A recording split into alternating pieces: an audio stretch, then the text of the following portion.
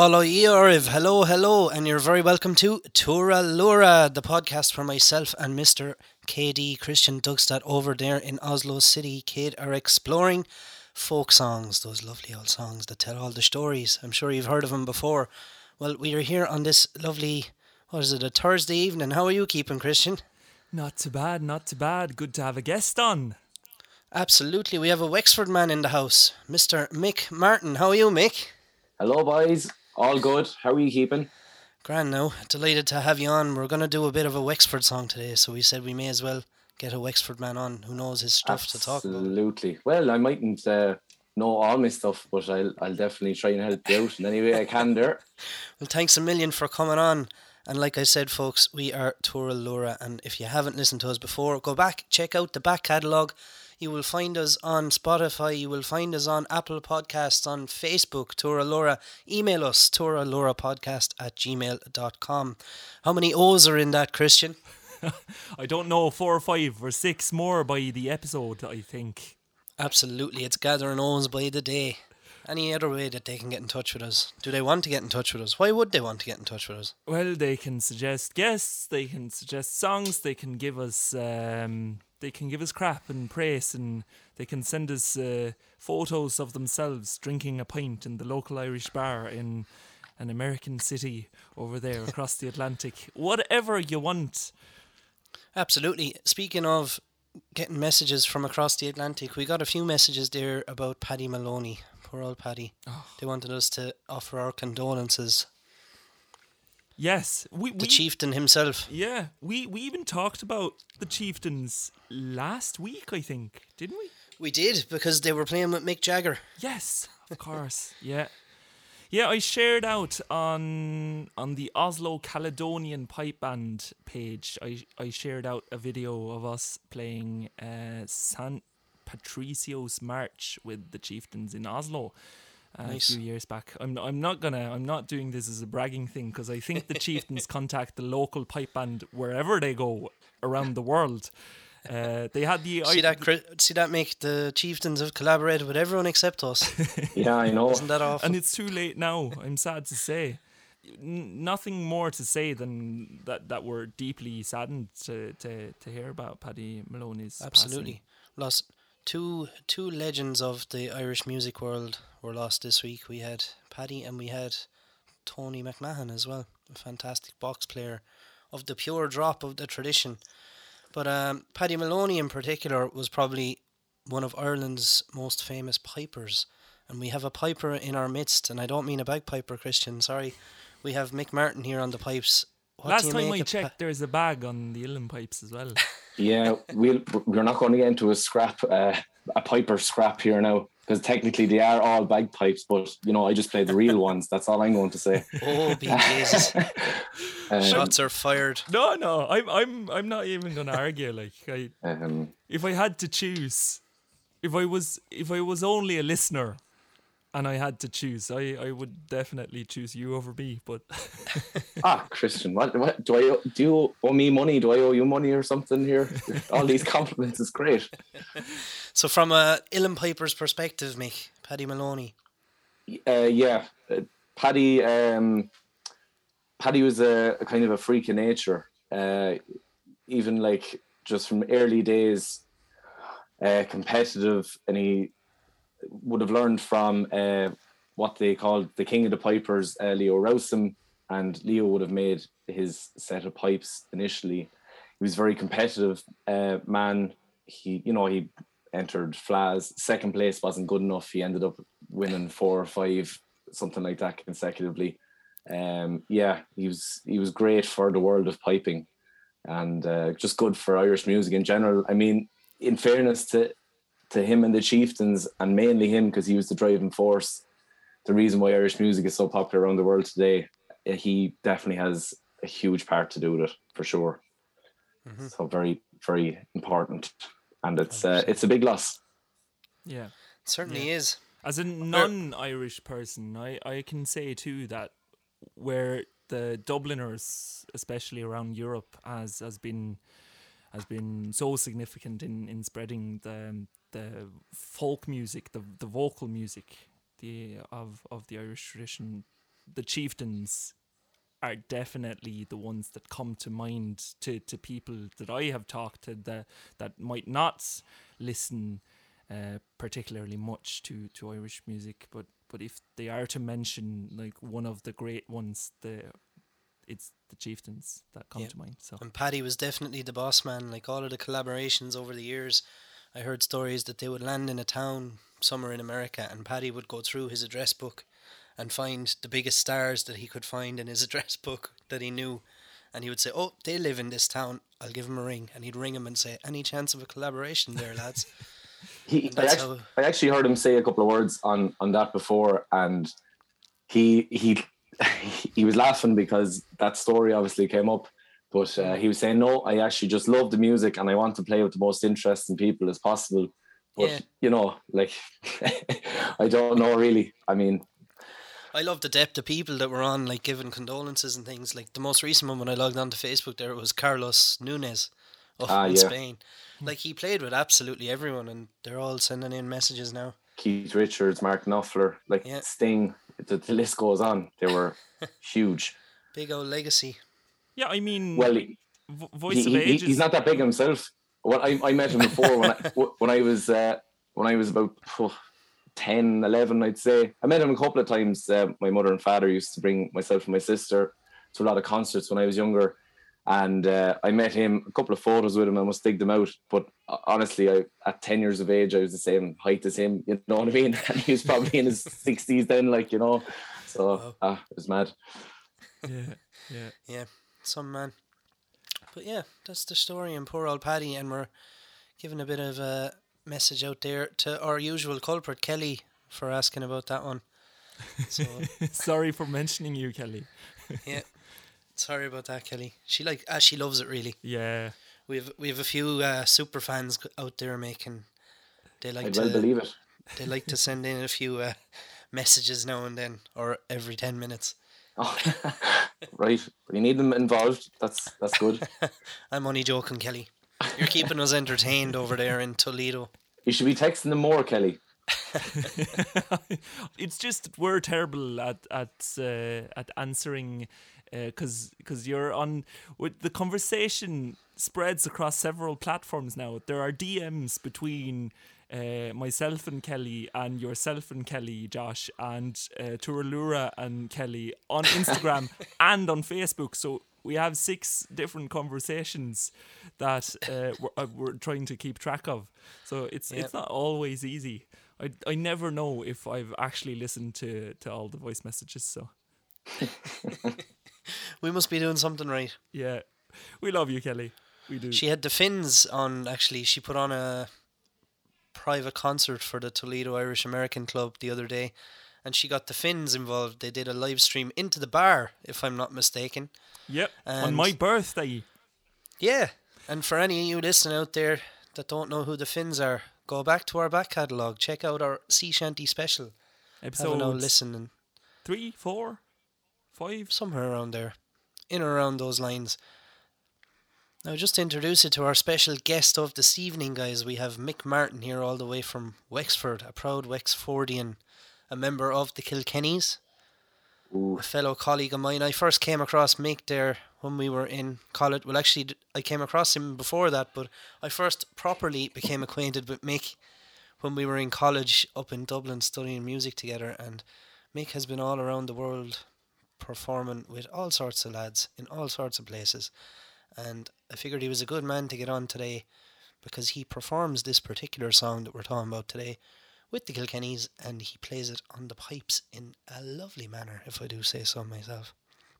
Thank you, Josh. No bother, Mick. But yeah, so a Wexford song from a Wexford lad. What song are we doing today?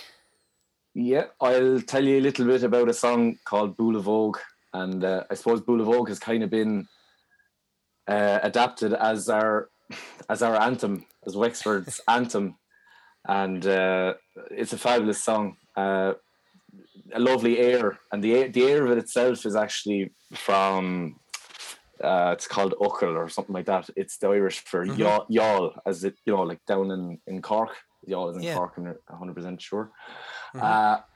But yeah, look, it was one of those songs that I was hearing since day one, and my own mother is from near enough to Enniscorthy, which would be in the middle of the county, and that song would have been played every day or every second day. So she nearly has a dislike to the song, but I can understand because it was kind of overplayed. But it's a beautiful song. It tells the story of about a man called Father John Murphy, and how he kind of got his parishioners and other locals together to rebel against the Brits, like the British Army. Yeah. There was many other auxiliaries and regiments and stuff involved, but ultimately it was the United Irishmen against the British. That's kind of what it came down to. All down to them bollocks down in Wexford. Yeah, well, I mean, we can't take all the credit, but yeah. I was reading there that there was kind of little uprisings planned all around the country, and they all failed or didn't come to fruition, other than the one down in Wexford. Is that right? That'd be correct. You see, at the time, well, a few years previous, everyone in government would have been Protestant, and Catholics weren't allowed to vote. But they had taken some influence from the French Revolution, 1789, and obviously the American Revolution, I think it's 1776, isn't it? But they said, right, lads, I think we need to go off and get our own independence here. So they tried one in Dublin.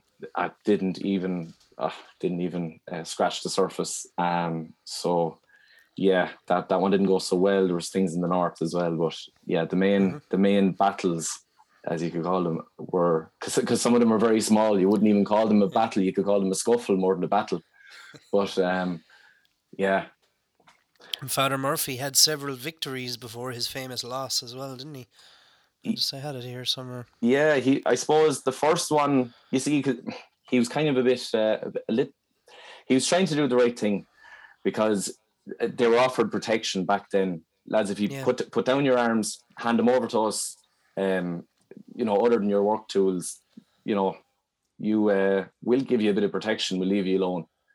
So Father Murphy, being a good Catholic and a priest, trying to, preach the good word and all the rest, he said, okay, lads, everyone hand over your stuff. And it was a pure lie, it was a pure trap just to get them to put down arms. They were vulnerable then. So that kind of pissed them off a small bit. And they attacked a crowd of yeomen, which are mentioned in the song, in a place called the Harrow in County Wexford. And now, I suppose it's kind of nearly like a hit and run, but at the same, they were just waiting for them. They were marching through, and there were 30 lads with pikes and one lad with a gun in the Harrow, and that was it. They just jumped them. Your man Bucky, he's mentioned in the song Bull of Oak, it was his little regiment there, and then a few of them were killed and they fled. That was the start of it all down below.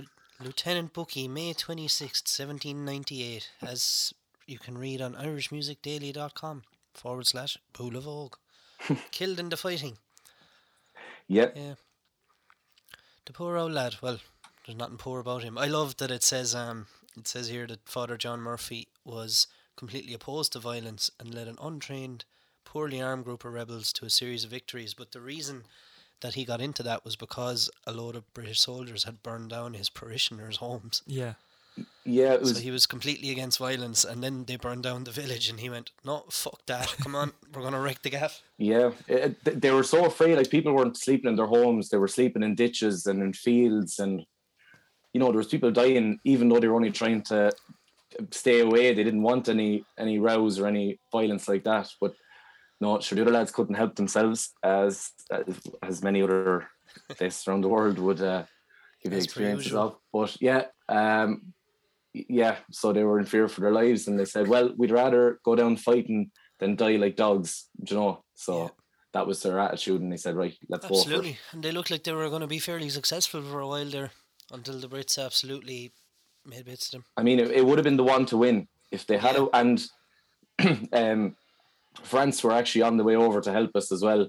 And it would have been the one to really we would have been out on our own then, not to knock any other rebellions or anything like that, but it was at the perfect time. It would have really, And that was Vinegar Hill.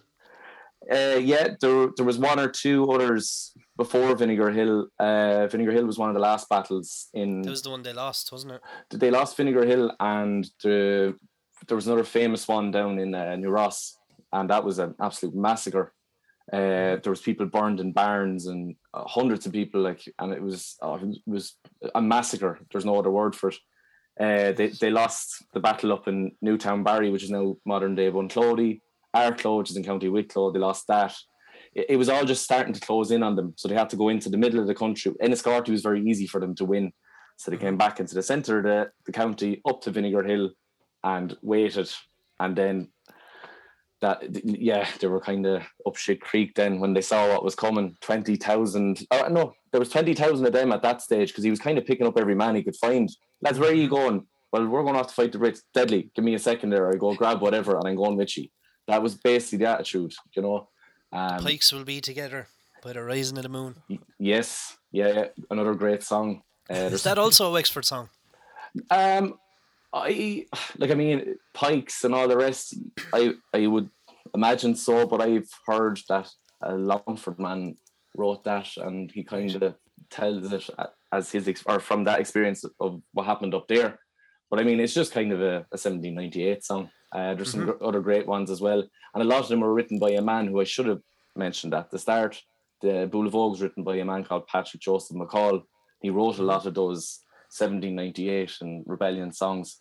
I'm sure you've had him mentioned here before on the podcast. He certainly has. Yeah. He came up in... Which episode did he come up in, Christian? I think it must have been a live one, because I think we had people commenting in, or what?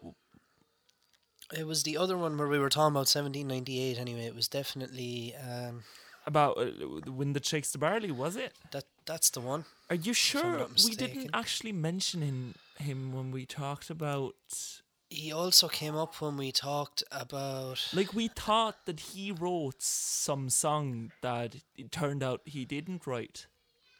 I don't remember this now. But yeah, right. he did definitely write Follow Me Up to Carlow. He did. Absolutely. And Kelly the Boy from Killan. Yeah, a lot of those ones. Boys of Wexford, maybe. There's a few other rebel songs that he wrote.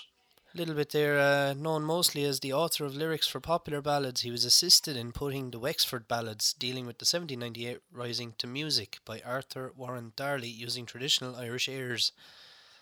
There you go. Lovely. Yeah, it's an interesting one. The Lowlands Low, Bull of Ogue, Kelly the Boy from Killan.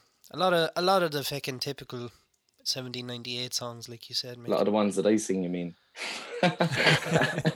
all the ones Mick sings on his way home from the pub. Yeah. Mm.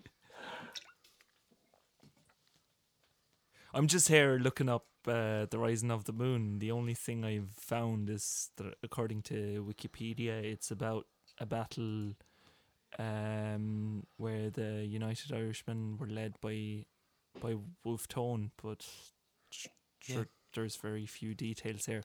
We'll save that for whenever we actually talk about that song. But yeah, I love what you were saying about the air, Mick. Like that, it's a really nice air, and like it says in some of the stuff I was reading here, like it's like you said, Yokel. So Youghal Harbour was the name of the tune, but it's also been used for an Australian song called Moreton Bay in 1830, about the way that the Irish convicts were treated in Australia.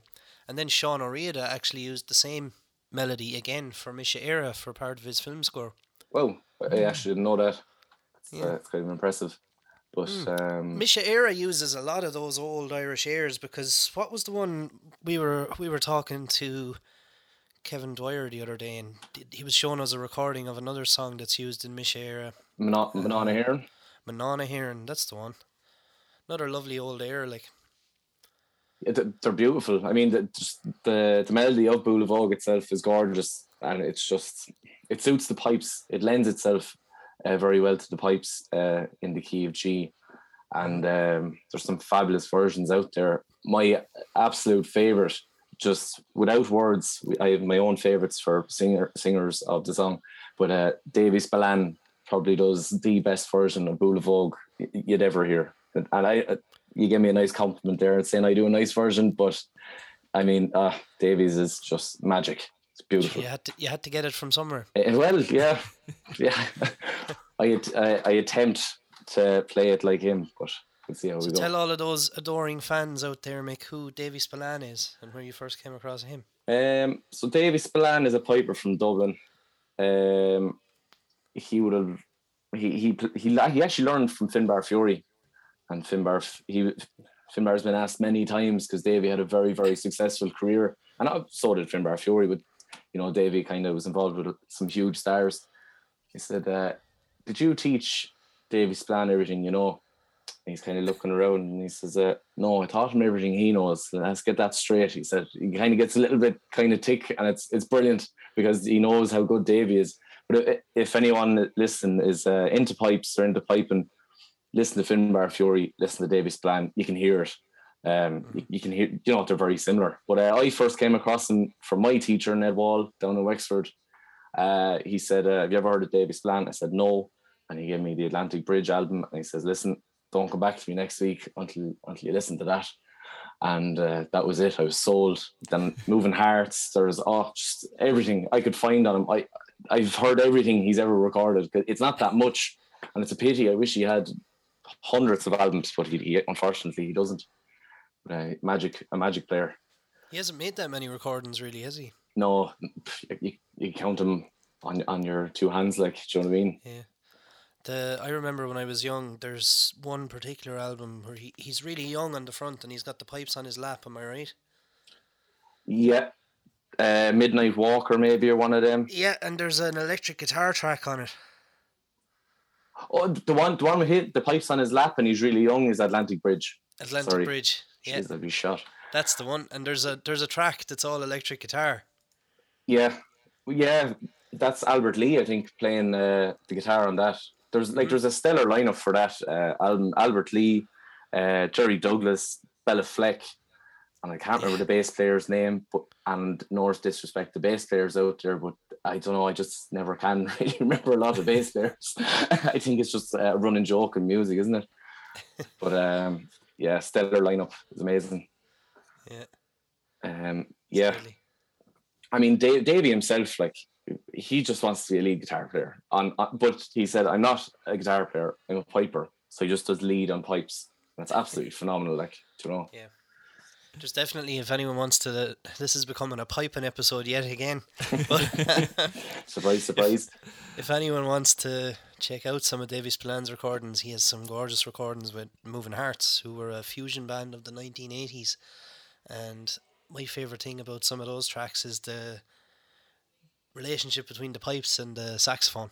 I think it's deadly, the way that they kind of play them off each other in some of those tracks. Yeah, they kind of sound similar, and no disrespect. What's the man's name that plays the sax on those tracks, Josh? Oh, be Jesus. I might have caught you on the fly now as well. Yeah, you might have. But I remember saying 2 years ago, no, jeez, that sax I want to fuck off. Keith Donald. Keith, well, no disrespect, Keith, but all I wanted to hear was Davy Spillane. But no, I've matured a bit there, and I do like the combo. Yeah. I think pipes and sax harmonising together is a combo that's just unbelievable, and you don't often hear it. Like, no, and you don't normally hear pipes in anything because a lot of people don't want to play with them. That's kind of it, like, So I love it. Christian, you probably have got. Well, you play with other pipers. You play in a pipe band, so maybe that's a little bit more welcoming. But a pipe band of villain pipers is just. No, it's not the same at all. Are there any? It's hard to march. Yeah. Sorry, Christian. Yeah. Are there any uilleann pipe groups or bands other than the Pipers Clubs? You might have to help me out with this one, Josh. But piper Mark Redmond from Wexford, another very knowledgeable and gifted piper. There's a group. What are they called? There's four of them together. It would be Kevin Rowsome. I mentioned Leo earlier in the show. It'd be Kevin Rowsome, is it Nulug something or other. It's a good thing I'm not their manager because I'm not exactly plugging them very well here. But they're 4 pipes and just 4 sets of pipes, drones, regs, and it's fabulous. I mean, that's the most I can think of in one setting. You'd never get more than 2. Like, I mean, more than 2, unless they're all absolutely skilled, can sound absolutely horrendous, just to me anyway. But yeah, it's not like a pipe band, you know. Yeah, no, it's a different story. You tell me, but I'd imagine that it's a little bit freer. I mean, most pipe bands having a very military, like, still very much of that military thing are very concerned with ornaments being exactly the same, everyone playing the score, while I would imagine you as an uilleann piper, especially in a session like that, you'd play much more freely. There's one thing I did notice about pipe bands, and you're exactly right in what you're saying. It's very military and regimented, and they're doing all their ornamentation at the same time together, and it sounds fantastic. I suppose there's so many different styles of uilleann piping. Between the Traveller style, you have the Seamus Ennis style. Like, there's a lot of just many styles, and then sometimes when you get all of those styles in a room together, they mightn't always work. Yeah. But the Wexford style of piping, when all of those get together, they all work like seamlessly. But that's because they're all taught by the one man. So maybe that has something to do with it. All this praise for Wexford. Yeah, well, sure. I mean, you brought a Wexford man on. He's wearing the jersey and everything, folks. You can't see it there, but he knew he was talking about Wexford, so he stuck on the jersey. He probably hasn't taken it off in a week, to be fair, have you? I haven't taken it off since they won the Leinster final in 2019. Deadly. Yeah.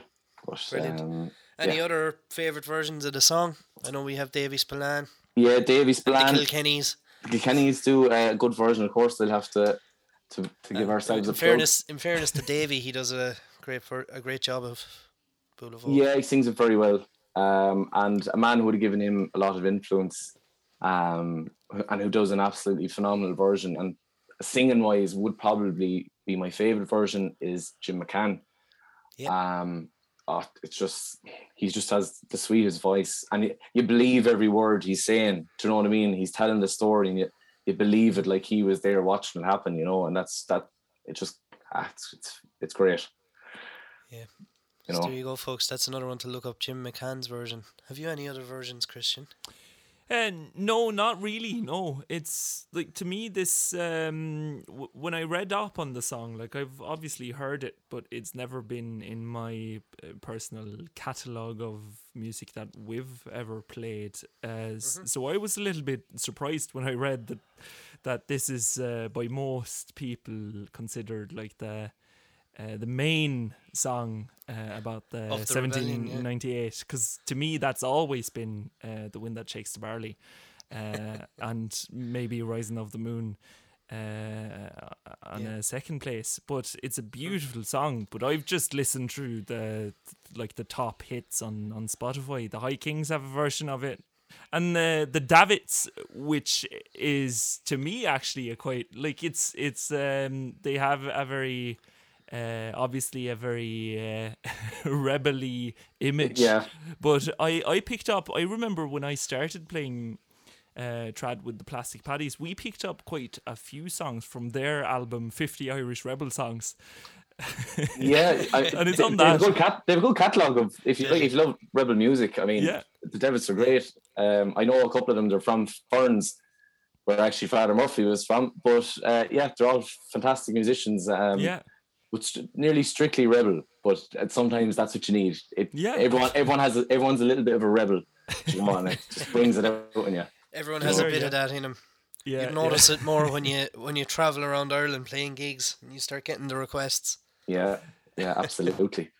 Yeah. Something I like about this as well, from just reading about it again, is that McCall wrote the lyrics, but there wasn't really a melody to begin with. He published it in, where is it? Yeah, it was first printed in the Irish Independent on the 18th of June 1898 under the title Father Murphy of the County Wexford.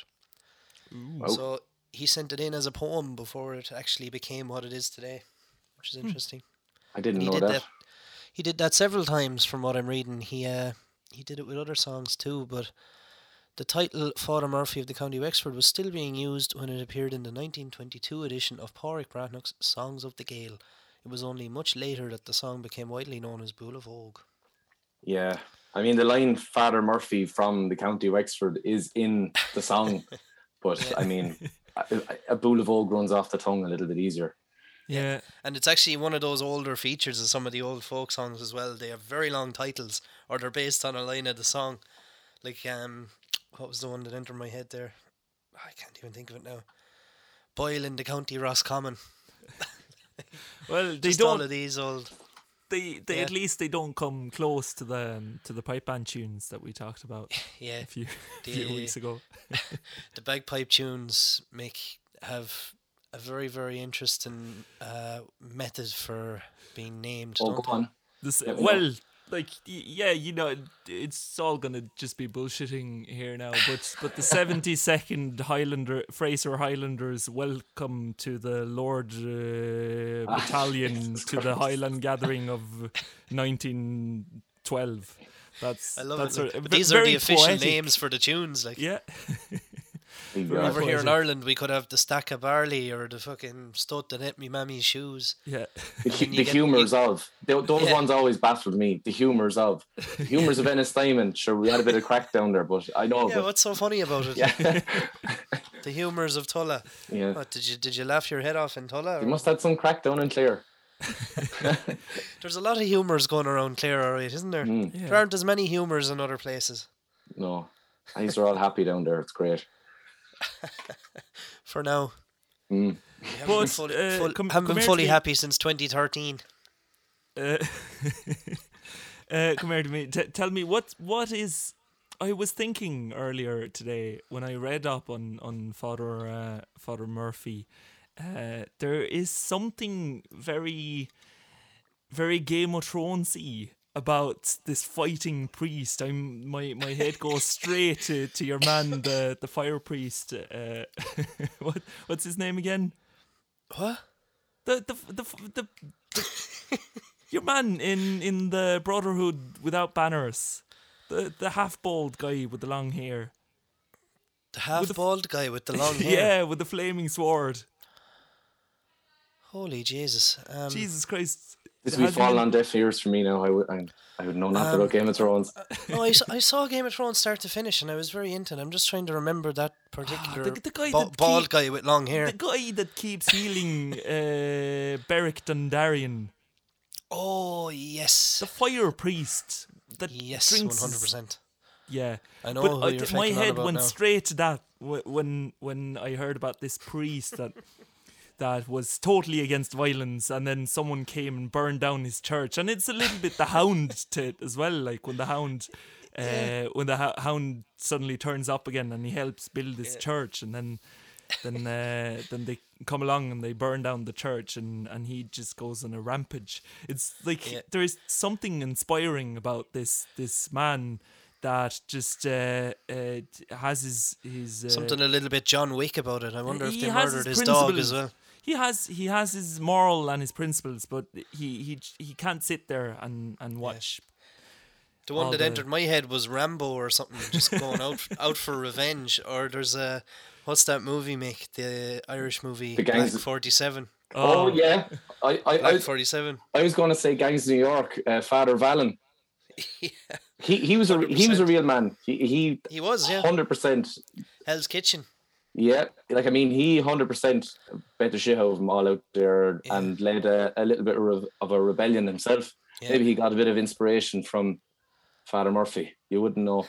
Actually, that is 100% another song that we should do and talk about that movie, Christian. We should definitely do Paddy's Lamentation because it features in that movie, and that whole story of the Irish landing over and joining the gangs in Hell's Kitchen is fucking brilliant as well. Oh yeah, for sure. Love all of that stuff. Davis But Millan it is was, also in that. he certainly is. So is Finbar Fury. Oh, it's now, I Finbar. think. Yeah. Brilliant. But what was I going to say? Oh yeah, the Black 47 movie where your man comes home from the war, and it's during the famine, and his family has actually been evicted from their little cottage in 1847, and the Brits have basically killed most of his family, and he comes back to nothing, and he goes out for revenge, and he travels. Have you seen this movie, Christian? No, I still haven't seen it, and I He, need to. he travels around the Irish countryside getting his revenge on the English landlords. But you told me that you were deeply disappointed. Yeah, I have to say I was, because rather than make it realistic, they made it like an Irish Rambo. Okay, yeah. Maybe that. He was just one lad going around on a horse massacring fucking English plantations. Well, there's entertainment in that, I suppose. Like I wouldn't see at that time an Irish lad like that during the famine who wasn't able to get food or work, even having the strength to be able to attempt something like that. yeah. But Taurus of Muir was the name of the guy, by the way. that is the man, Taurus. the fighting priest. So he was a fighting priest in Game of Thrones. Yeah, with a fiery sword. Oh Yeah. wow. Father Murphy was lucky to have, oh my God, a slash hook going with him back then. But Yeah. Few things about Father Murphy there. He was born in 1753. Decided early in life he wanted to be a priest. Moved to Seville in Spain when he was 19 to study to be a correct. priest. yeah, he was with the Dominicans, I think, over there, wasn't he? Yeah, and it actually says here, this was a well-worn path for many Irishmen at that time, as the penal laws imposed by Britain made it difficult for them to receive an education as priests in Ireland. He was ordained in 79 and became the curate at Boulavogue in 1785. He supported the cause of Irish nationalism, but believed reform should come through peaceful means. Opposed to rebellion, fearing it had little chance of success and would lead to pointless loss of life, and urged his parishioners to surrender their arms and sign an allegiance to the crown for their own safety. Holy Jesus Almighty. Yeah, they were tricked. Yeah. His opinion changed when British militiamen entered the area searching for rebels and looking for ways to intimidate the local people. They burnt the parish church and several cottages, so here's where the whole John Wick revenge comes into play. Father Murphy was furious at the injustice and was influenced by stories of British atrocities elsewhere in Ireland as the 1798 rebellion got underway, and he believed that rebellion may be the only option left. That's a very quick to change opinion, isn't it? Well, I mean, it was he had nothing Justified. left. He had nothing left to lose at that stage. He was probably going to get killed himself anyway. At some stage, Absolutely. with what was going on, they were burning down Yeah. the church and burning down. You know, they had. And the penal laws and the fucking mass rocks and all that shit. You weren't allowed to be Catholic really back then. But I mean, it was just it was crazy. It was crazy time. Yeah. But the fascinating he- thing that we talked about when we did the Wind That Shakes the Barley, Josh, is that up in the north, the rebellion was actually sort of initialised by Presbyterians and Correct. Wolfe Tone. Yeah. So it wasn't really only Catholics against Protestants. It was just everyone against the oppressing force of the Absolutely. Anglicans. Yeah. It didn't become about the religion until much later, really, I suppose. Yeah. Even though there was prominently one religion on one side and the other on the other.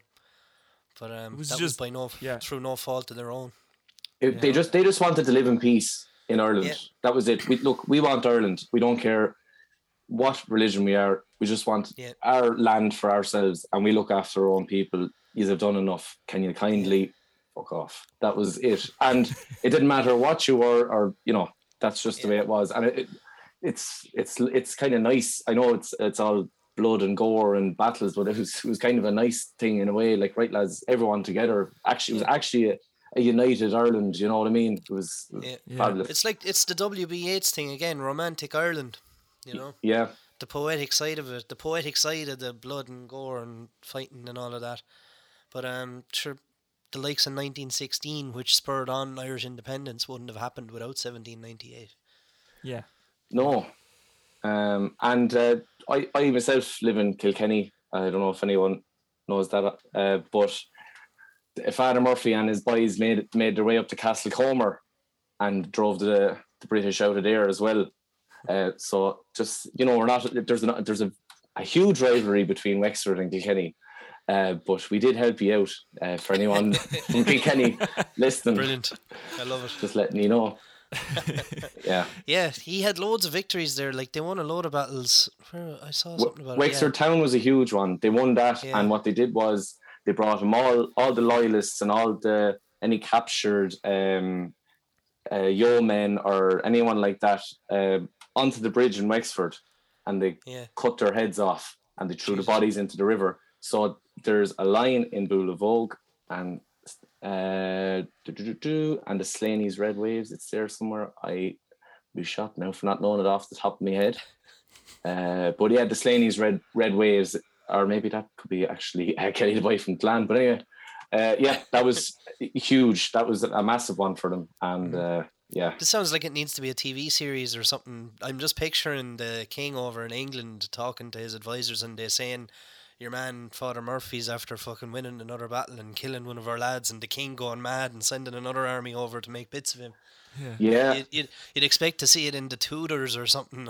and there was a bit of kind of, I don't know how to describe it, but and a good friend of mine, and I have many friends from Cork, and we play a lot down there, but Cork were absolutely not with us in the slightest. There was a Cork, the North Cork militia, and they came up and they sided with the Brits. Jesus. So there was a few gangsters in it, a few mercenaries, I suppose, if you want to call them, or auxiliaries. We'll remember that the next time Wexford are playing Cork in the hurling now.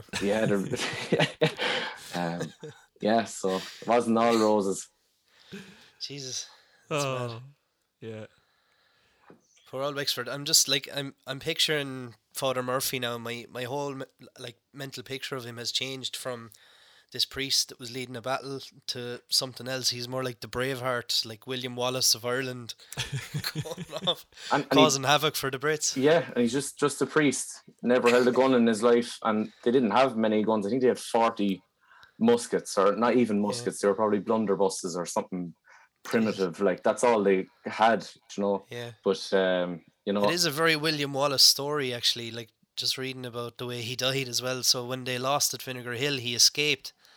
And he went to a friend's house in Tullow, County Carlow, but he was captured by the yeomen and brought before a military tribunal which found him guilty of treason against the British Crown.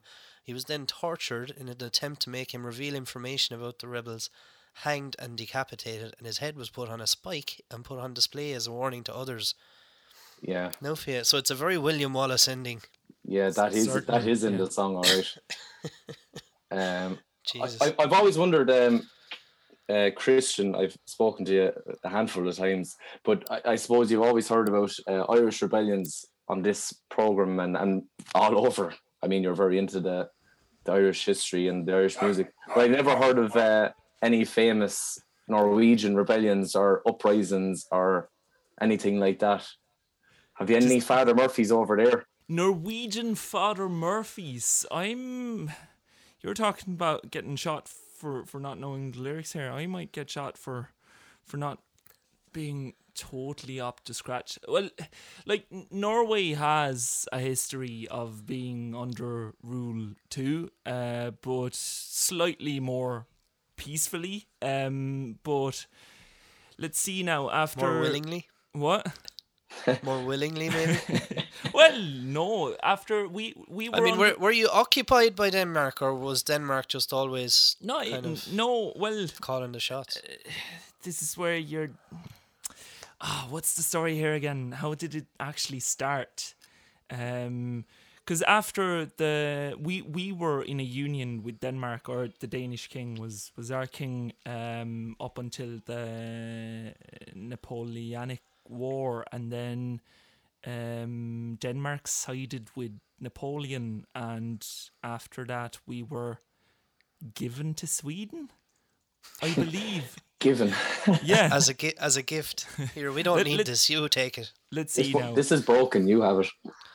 Norway wrote its own constitution in 1814, sort of as a desperate attempt at not being given to Sweden, but it didn't work. But then the constitution was still in place, and the Swedes accepted it. And then in 1905, there was a bit of a a bit of fighting, and we were able to get out of the Union and become independent in 1905. So you're actually a relatively new nation, like us. We've always been considered a country. It's just a part of a union. But yeah, as independent, as completely independent, we're only less than 20 years.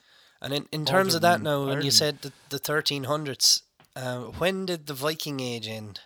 Well, I think we say that the Viking Age ends in 1166, or is it 1066? The Battle of Hastings. 1066. That's what 1066. 1066, yeah. But as for Norwegian Father Murphy's, good question. Well, not that we had quite a few of Norwegian war heroes in Second World War that were making movies up and down of all the fucking time. But as for fighting for Norwegian independence, while we were still in unions, then I don't really have any single names, and people that know Norwegian history very well would be able to give me probably a list of people that were very significant. But I think the problem is that it's probably been so peaceful here that we don't really have any. Like, would you know of or would many people know of Patrick Murphy if it wasn't for the song? That's the big question, because we don't have any songs like that. We don't have any songs about fighting for independence and oppression, and very few. Is that a strongly Irish thing, I wonder? Like, how many countries or histories do have? I know the French maybe, because they have rebellions as well. Like, is it rebellion-rich countries that have those type of songs, or is it I would think so. Is it something that's uniquely like Irish? I don't think. Well, the French were the king of rebellions. If anyone wants to know how to rebel, ask the French. They were always good at that. But like word of mouth, obviously, it was a huge thing in Ireland. But I would say that there would have been many other folk songs like that around Europe and around the world. But I think we were just better at them. They stayed around longer. Do you know what I mean? Or maybe, I don't know, like a lot of music would have got, I don't know, stopped or whatever because of world wars and all that kind of stuff. So I don't know. It's a good question. There was a whole thing in the early days where monks in particular, used to relocate to Ireland from all over Europe to learn their trade at poetry and being bards and all of that kind of stuff, and maintaining the history and keeping it going. And the only thing that kind of put a stop to a lot of that was ye feckin' Vikings over there. Coming over, raping and pillaging the old monasteries and destroying all the old poems and songs. You never had an interest to taking over land, the Vikings. They had no interest. They just pulled up and said, right, lads, give us what you have, and if you don't, well, then we're going to absolutely let fly. That was just going to bring all your nice shiny things home. Yeah, that was it. And they didn't care about owning land. Well, maybe not owning land, but I mean, as opposed to the Brits, the Vikings did actually settle in both Ireland and Scotland, and did intermingle and intermarry, and you're probably more Norse DNA wise than many Norwegians would be. So like to that, and I mean, great dynasties of Celtic kingdoms like Uimar and all those lads were all Vikings that settled. I mean, you've like we've talked about before, the whole city of Dublin is pretty much a Viking settlement. Oh, absolutely, at one stage, and most so is Waterford. Yeah, Waterford, Wexford too. I believe. Yeah, like I mean, Loch Gorman. It doesn't, like Wexford. It's obviously, I don't know, ford enough fjord. I mean, like Waterford, like, and that would have came as well from like the Normans were there in 1169 and 1170. They were descendants of the Vikings. I mean, it's just No, but there are quite, if you're talking about like or connections between the Vikings and the, what should we say, like Scotland and Ireland, the Celtic countries of the Isles over there. Like if you go into Wikipedia or more scientific places and look up Galgodil and Norse Gales and different articles on that, you'll find quite a lot of interesting stuff. I mean, Orkney has in the church in Orkney where there usually would be saints in the glass windows in the church. There are old Norse jarls, and Shetland was Norwegian up until the 1600s when it was given by the Danish king as part of what's the word for what you give when you marry off your dowry. Dowry. Yeah. I read about that actually, yeah. Because I was really interested in one stage in like doing a study or like applying for a study in the relationship between Norse music and Irish music and like bringing it all the way back. But there's so little evidence of the music of the Vikings. But what's left is what you can hear in the likes of the Shetlands and stuff like that, which is really interesting. Yeah. No, like what we have today of Viking music, air quotes, is mostly based on I think they have a general idea of some musical instruments that they might have had based on materials and like bone flutes and that sort of stuff, but the things you hear Vardruna playing in the likes of the Viking series is mostly just assumptions of what it could have been, and a lot which of is creative mad freedom. because there has to be remnants of it in Irish music, considering they came over and settled in Dublin and made families and all that. Like, but probably at that stage, like they became relatively Irish fairly quickly. Like that's the whole thing with the Galgodil, the Gael speaking foreigners. They instead of like getting everyone to speak Old Norse, they just decided, fuck it, we'll learn Irish. Have you ever heard of a language called Yola, Christian? Here's a good one for you. So Yola was only spoken down in Wexford and mainly only South Wexford. Now it's probably more related to Flemish and all that. I don't really know the whole ins and outs of it, but if you listen to it, and I've heard you speaking Norwegian there briefly when you were giving out to someone, and I was over there before and I met you and I've heard you all speaking in Norwegian. Like, I mean, it doesn't sound a million miles away from each other, so I wonder, is there any little connection there? You know, it sounds like someone singing in English singing backwards. Like it's crazy. It just sounds so strange. The Forth and Bargy dialect, also known as Yola, is an extinct Anglic language once spoken in the baronies of Forth and Bargy in County Wexford. It's thought to have evolved from Middle English, which was brought to Ireland during the Norman invasion in 1169. Who knows? As such, it was similar to the Fingalian dialect of the Fingal area and Dublin. What? And Fingal, for your information, comes from Fine Gael, as in the as in the politicians. no. As far as as in Dovegal and Fingal, the black-haired and the light-haired foreigners. Yeah. Again, Vikings. People are fighting. The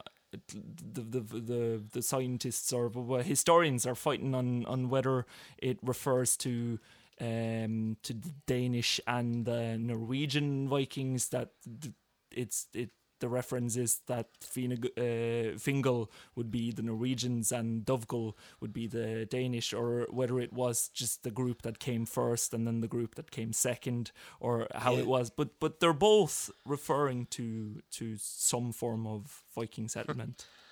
And not to be plugging other podcasts again, but there's actually a deadly episode of the Blind Boy podcast where he goes into detail about the Yola language down in Wexford and specifically the origins of the word queer Queer. and Yeah.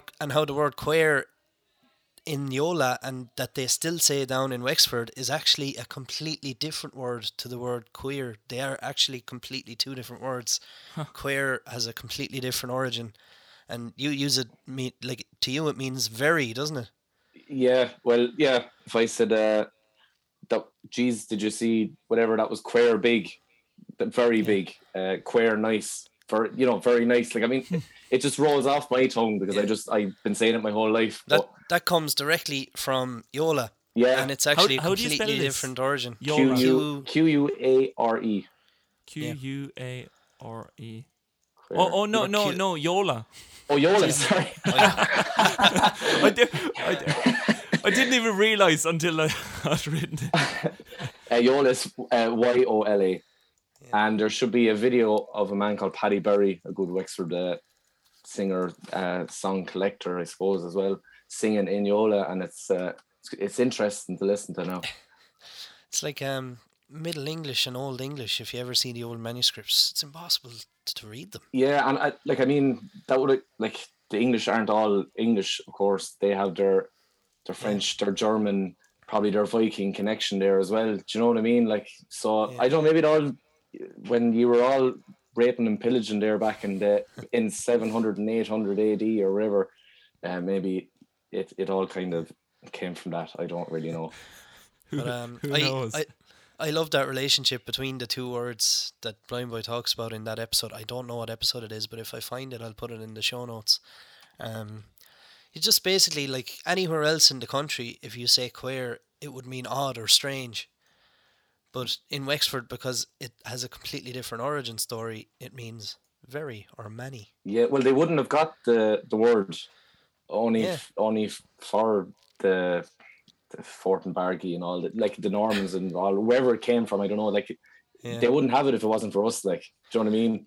Yeah, we could do another whole episode, like talking here for an hour about dialects and languages and all. I found a really interesting. We won't, but anyway, I found a really interesting video about an island I think it's in New Hampshire in America, and it was so isolated from the rest of America that it's the only place left in the States where they where they still speak the way English was spoken during the Civil War. So they talk like the way that Ye oldie, like. Yeah, ye old and blah blah blah. 407 years ago, the way that Abraham Lincoln would have spoken, but they still speak like that on this particular island in New Hampshire. My God, That's deadly. Like the Irish in Montserrat, Mick. Yeah, all the Cork descendants, the black Irish, really is what they kind of called them. And of course, you have over in Newfoundland. Yeah, where they sound like they're from West Cork. A lot of those people over there say queer. It's the Wexford thing. I don't know. It's crazy. Like, but obviously, like they're very proud of their Irish roots, their Wexford roots. Kilkenny, Waterford, especially as well. It's mad. Like they know all about Bula Vogue and all that. They're all huge into their Irish history over there. Deadly. That's definitely. You could do a whole other episode, like I said, and just go into depth on all of that stuff, dialects and languages and accents. It's fascinating. I mean, in Canada, in Cape Breton, there are people there speaking Gaelic, as in Scottish Gaelic, to this day, just known to them as Gaelic, but in Atlantic Canada, which is like just Nova Scotia, New Scotland. Yeah. Which is, again, super fascinating. All of this super fascinating. And I mean, like, Iceland is obviously just Old Norse that didn't really evolve in the same direction as continental Scandinavia. I love that, actually. The Icelandic is as close as you'll get to ancient Norse. Yeah. That's right. Pretty cool. And if you go to...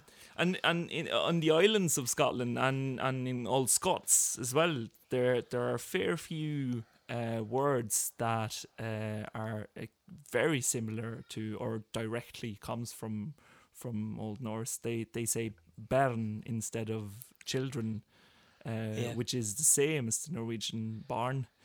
And yeah, Kirk as well, Kirke, is spelled exactly the same as the Norwegian word for church. There's a lot Loads of, of we're getting very in depth. There's a lot of fucking old Norse words and Norwegian and Scandinavian words in Irish as well. Yeah. When we did our Leaving Cert, we had a whole section of the Irish paper, and you have to study the history of the Irish language, and there's a hell of a lot of Norse in Irish, which is cool too. See now the rabbit holes you can fall under just for mentioning Yola, Mick. Yeah, I might edit some of this out, but I might not. No, I'm always curious because, you know, obviously this is a folk song podcast, but I never really hear much about like Norway. And, you know, like we were saying, like I asked earlier on, is there any Norwegian Father Murphys? Like, Yeah. I've never, like you'd always hear about certain heroes and villains over the years, like, you know, from every war and every corner of the globe, but I never hear much about Norway or, you know, or rebellions or a good or point. much like that. I'll give you one short story though. In 1612, there was a bunch of Scottish mercenaries that landed in Norway, and they were going to join the Swedish forces in their fight against Denmark-Norway during the Kalmar War in 1611 to 1613. But they landed higher up than they thought or something, so they had to march all the way down through one of the glens of long glens of Norway, and they were noticed by farmers down while they were marching down several days, and the farmers of Norway in 1612 they rallied sort of a militia, and there's a restaurant or more of a pub sort of place in this valley today called Sinclair, and this is where the farmers sprung upon the Scotsmen in 1612, and they were able to stop this band of professional mercenaries with nothing but basically pikes and That's lads. not too far away from Bull of Oak. Do you know what I mean? Yeah. They were all farmers, and not all of them had pikes. Some of them had stuff for cutting turf, slash hooks, you know, anything they could find. So that's, you know, and now you need to follow up with now and tell me the Rebel song that came out of that. or write it. Maybe Or he needs to write write it. it. I'm already on it. Oh, brilliant. That'd be amazing. I Deadly. think this has to be done, and then we can talk about it after. But Norwegian as far rebel as I know, there aren't any songs about it, and there really should be. Yeah, love it. some Norwegian Rebel songs. Yeah, I'm sure there was a few Vikings there were a few Viking rebels back in the day as well. Yeah, they were all rebels, weren't they? Yeah. But it's hard to write the good songs about incredibly- raping. Yeah, maybe we'll stay away from As that the part. incredibly historically accurate series on Netflix, Vikings, Yeah, depicts where there were they many rebels. where they completely mix up Danish and Norwegian people, and they can walk from one country to the other in matter of a day or two. I think we're getting close to an end, I Josh. think so. Thanks a million for coming on, Mick. Great to have you. Absolutely no problem, lads. And nice to get some insight from a real Wexford man about real Wexford for a change. Absolutely. And if you Wexford's need not anything really. else, Wexford's not really a county that you hear much about unless we're talking about the 1798, is it? yeah, not really. I don't know why. It's a great county and a lot goes on down there. But I mean, Give us your top 5 things about Wexford. right. I'd have to give them in no particular order, if that's okay. Yeah. But rissoles have to be up there. So rissole is like a potato patty kind of a thing, and it's all herbs, and you can get a breadcrumb. They're battered, very tasty. That'll be up there. The Wexford style of piping, love it. It's amazing. I won't get into details about that. I love it. Favorite things. The song "Dancing at the Crossroads." Another one of my favorite things. I was waiting for it. How did I know that was coming? I just love it. It's a fabulous song. It's just it's catchy. Other things about Wexford. I should have them here ready to go. I mean, you should have them memorized. Yeah, there's too many good things to mention. I suppose we're the largest county in Leinster, and the King of Ireland actually sat in Wexford for a while, and in Ferns, and Jesus. Yeah, we were very important. Like we were a bit of a big deal. So favorite chipper. Oh, the Premier in Wexford town. Although some people around Kilkenny have caught me saying Larkins in Kilkenny City, but no, it's the Premier in Wexford town all the way. Okay, if you go to Wexford town, where's the place to get the best pint of Guinness? Best pint of Guinness. One answer, probably the Undertaker. The Undertaker. That's Wexford town though, but I'm going to give you a better one. And if anyone into music or into sessions or into maybe you've heard of this place already, but Colfer's Pub down in Carrigombano, run by Mr. John Murphy. There's a serious pint of Guinness down there as well. So maybe that's some great old plugging going on here. Maybe that's probably the answer I should have led with because I'm from there. I thought you meant Wexford town, so yeah. Yeah, no, and to anyone going to Ireland that want to visit Wexford now after this brilliant plug of the 98 county, it's about 2 hours and 17 minutes or 2 hours and 15 minutes the fastest public transport, and then 1 hour and 48 minutes by car if you drive the M11. So there you go. No fear. Yeah, and you're promised good crack, good drink, good music, good nightlife, everything just great about Wexford. So visit Wexford if you're listening there. I'm definitely going to be another spokesman for you now at this stage. This went from a piping episode to a linguistics episode to a Wexford episode very quickly. And that's the beauty of Turalura and the beauty of folk songs. Absolutely. And if anyone wants to check out Mick Martin, you'll find him on all the social medias for the Kilkennys. He has his own social media too, and plenty of videos and music to choose from. Beautiful. And for ourselves, Josh, we are Turalura. We certainly are. And you can get in touch with us at turalurapodcast@gmail.com. And we have an Instagram, Turalura Podcast. We have a Facebook, Turalura, and you can send us in messages, you can rate us, you can send us photos of yourself and voice messages, and you can do whatever the feck you want. Just send on all that fanfic. Yeah, the fanfic. We're still waiting for our first fanfic. I'm waiting for a bit of Christian cosplay as well. It's been great to have a guest on. It's been great that it was you, Mick. Thanks for coming on, and we hope to get you back on soon with the full Kilkennys. That is still a promise that we need to make happen. Absolutely. When we're all in a room together, I reckon we're going to have to let Christian interview all of us. Yeah, I think so. I think that'll be an interesting one. And you might need 2 hours for that one or 3 hours for that one. And the stories, and it'd be great. We should make it happen. Yeah, we need to make that happen. Yeah, that's it for me. Any last thoughts? Hope I'm happy. We'll leave it at that. Should have seen that coming. We'll leave it at that.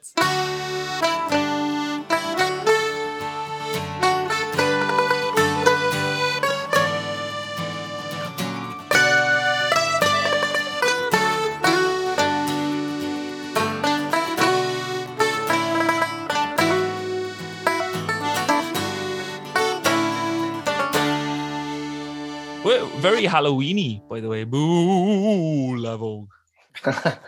As long as you spell it right, lads. I'm after seeing some woeful spellings of it over the years. Jesus Christ.